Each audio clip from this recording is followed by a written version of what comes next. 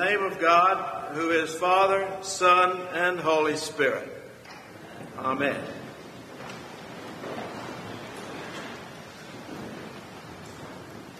Yesterday we took the opportunity to look at some passages in the Holy Scripture and the Book of Common Prayer, namely the Great Litany, and also to use as a theme for these sermons that wonderful collect for Ash Wednesday. Almighty and everlasting God, who hatest nothing that thou hast made, and dost forgive the sins of all those who are penitent, create and make in us new and contrite hearts, that we, worthily lamenting our sins and acknowledging our wretchedness, may obtain of thee, the God of all mercy, perfect remission and forgiveness, through Jesus Christ our Lord. And the thing that we talked about was that in Lent we could focus very specifically the church as a counterculture to the society in which we live, and that possibly over the door of this cathedral ought to be the words, "The truth is told here about who we are, that we are sinners under the dominion of sin, the dominion of the ego. And that ego can justify any choices that we make, and those choices put us in front of God and everyone else. Sometimes we believe that those choices make us somebody and make us important, when the facts of the matter are that God in Jesus Christ, through the work on the cross and his precious creation, has given us every ounce of value that we have and that we ever will need. We needed to remember that it was our choices and the choices of sinful men that crucified our Lord. And it was his resurrection and refusal to let us go that unleashed a grace and a love in the creation that can tame and alter that dominion of sin. And he redeemed the sinful decisions that sent him to the cross and crucified him. And through that resurrection brought us new life. Tomorrow I would like for us to look at John 13, the foot washing, and look at that in terms of an icon that expresses the whole work of God and has a very important message for us that will bring all these things together. Today, I would like for us to look at gospel passages from the Gospel according to St. Luke and the Gospel according to St. John, and look at Jesus making disciples that carry out the work of the kingdom for which he was crucified. The first passage is from the 22nd chapter of the Gospel according to St. Luke, beginning with the 14th verse. When the hour came, he took his place at the table, and the apostles with him.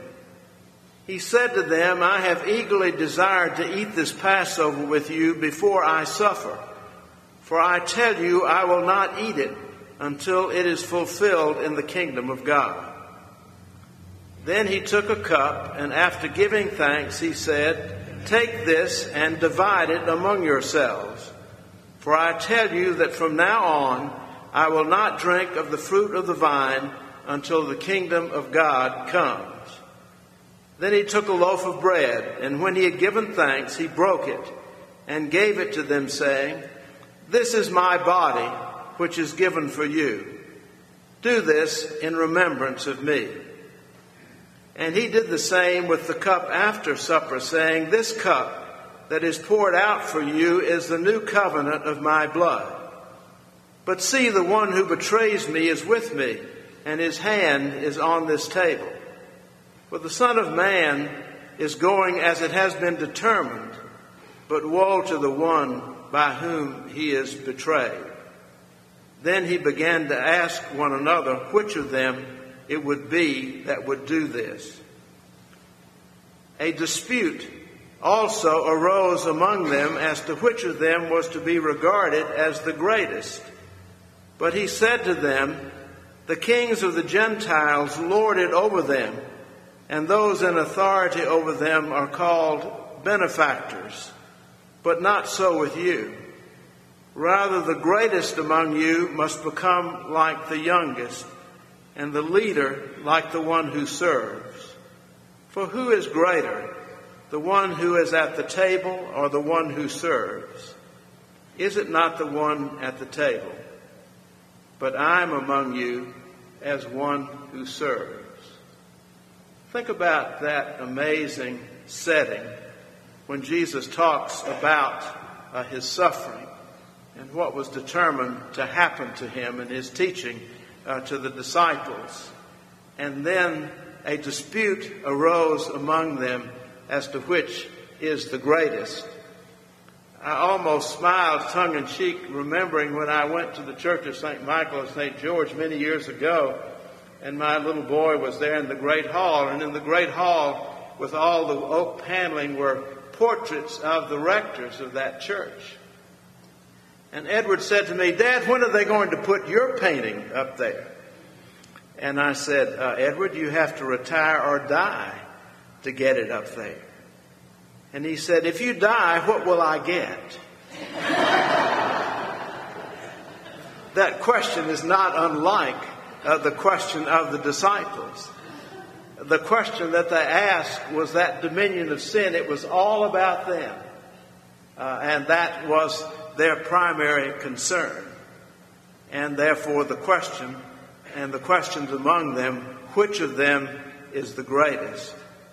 What we often miss in this passage is the stunning way in which Jesus put the disciples in their place. I wonder if you heard it.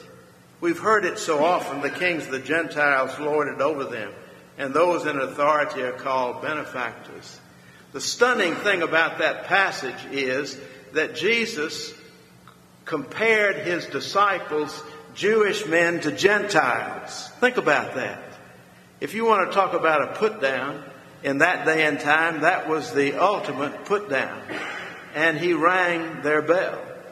And what he was saying to them is that in that put down, if they could get in touch with that, as long as they argued about who was the greatest, it was not possible for him to get into their life. But if they understood how distorted that was, there was room for him to come in. It reminds me in clergy gatherings when I was a priest in the parish or a bishop, we'd get together. And you know, one of the things about clergy is they always tell what's working. You very seldom ever see at a clergy conference somebody gathers with their friends and peers and say, "You know, I'm having a terrible time running this parish or this diocese. I got all these problems over here." We go in and say all the things that are working. Of course. Dietrich Bonhoeffer said, in paraphrasing, that when Christians get together, they always talk about who's the greatest. And that's exactly what was going on there. It's all about me. That dominion of sin. It's so easy to justify it and for it to slip in. And when it slips in, there's no room for anybody else to get into that. When you tell your peers how successful you are, there's no way for them to get in. When the disciples debated about who was the greatest, there was no place for their master. So the first thing that we see in this passage is Jesus putting the disciples in their place. Now, what I'd like to do as we move into the Gospel of John is to take that theme and to focus that theme on Simon Peter. And to start with the 13th chapter of the Gospel according to St. John. In the 33rd verse where Jesus says, "Little children, I will be with you a little while longer. You will seek me, and as I have said to the Jews, where I am going you cannot come. So now I say to you." Simon Peter said to him, "Lord, where are you going?" Jesus answered, "Where I'm going you cannot follow me now, but you will follow me afterwards." Peter said to him, "Lord, why can I not follow you now? I will lay down my life for you." Jesus answered, "Will you lay down your life for me? Very truly I tell you, before the cock crows, you will have denied me 3 times. Think about that. I will lay down my life for you. There was no room for Jesus to get into that life, because in that self-centered statement there was no place. It was all about Simon Peter, that dominion, if you will, that dominion of sin. And then Jesus said the most startling thing to him: will you lay down your life for me? Very truly I tell you, before the cock crows, you will have denied me 3 times. And so in the Luke passage, we see that Jesus put the disciples as a group in their place. And here with Simon Peter, he does the same thing again. And then as we move along in the gospel passage into the 18th chapter of the gospel according to St. John, beginning with verse 15, Simon Peter and another disciple followed Jesus. That disciple was known to the high priest. He went with Jesus into the courtyard of the high priest. But Simon Peter was standing outside at the gate. So the other disciple, who was known to the high priest, went out and spoke to the woman who guarded the gate and brought Peter in. The woman said to Peter, "You are not also one of this man's disciples, are you?" And he said, "I am not." Now Simon Peter was standing and warming himself. They asked him, "You are not also one of his disciples, are you?" He denied it, and he said, "I am not." One of the slaves of the high priest, a relative of the man whose ear Peter had cut off, did I not see you in the garden with him? And Peter denied it. And at that moment, the cock crowed. I will lay down my life for you. Will you lay down your life for me? You will deny me 3 times before the cock crows. Jesus knew Simon Peter very well. Simon Peter did not know himself. It was all about him. And then we see this story move on to what I would call its stunning fulfillment when we look at the 21st chapter of the Gospel according to St. John. And here the disciples are by the Sea of Tiberias, and they had decided to go fishing.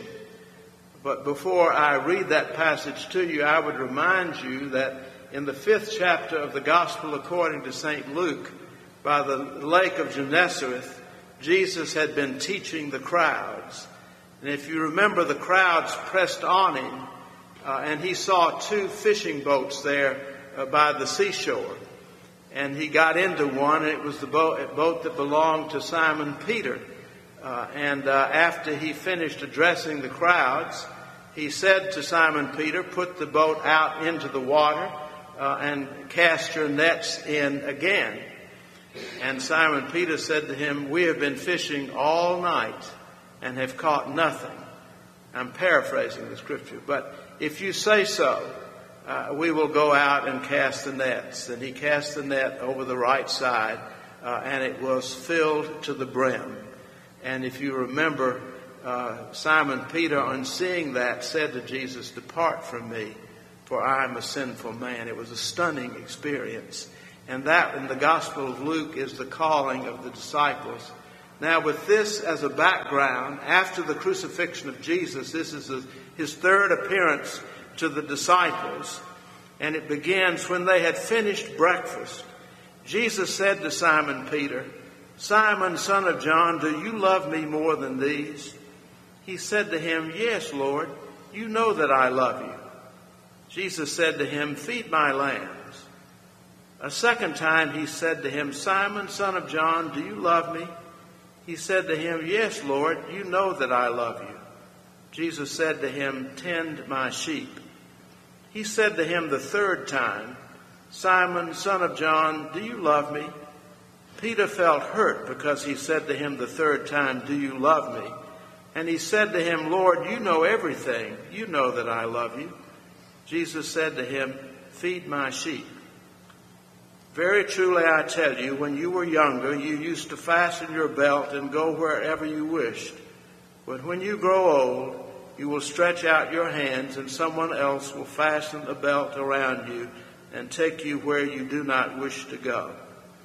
He said this to indicate the kind of death by which he would glorify God.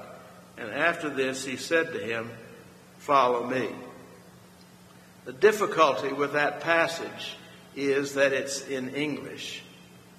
If we were able to read that passage in the Greek, we would see a stunning juxtaposition of words. When Jesus said to Simon Peter, "Simon, do you love me?" he used the word agape, which means self-emptying love. And Simon Peter answered back, "Philios," brotherly love. And this was after the crucifixion of the one whom he had betrayed. He could not answer the question as it was asked. And so Jesus asked him again, "Do you love me?" Agape. And Simon Peter answered the second time, "Philios," the one who said, "I do not know the man."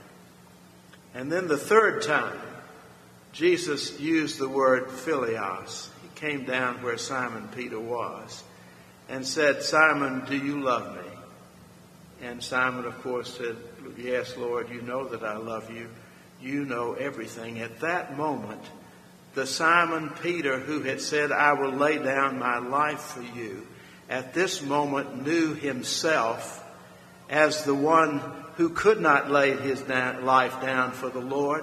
He knew himself as he was, and so there was room for Jesus to get in. Isn't that amazing? And so what we see in the end of this gospel is the stunning way in which Jesus made disciples. He made disciples, if you will, by first putting them in his place, the same way that we talked about yesterday. Almighty and everlasting God, who hatest nothing that thou hast made, and dost forgive the sins of all those who are penitent. To obtain that ego so there's room for God to get in. And so the message here in this passage, if I could paraphrase it, and I had a wonderful New Testament professor at Nashotah House I heard say this many months ago in a sermon, and I've never forgotten it. And it's this: Jesus put his disciples in their place so that he might put them in his place. Jesus put his disciples in their place so that he might put them in his place. Jesus puts you and me in the call to discipleships in our place. We are sinners for whom he died. And when we're able to see ourselves that way, there's room for God and everyone else in our lives, and we can be his disciples.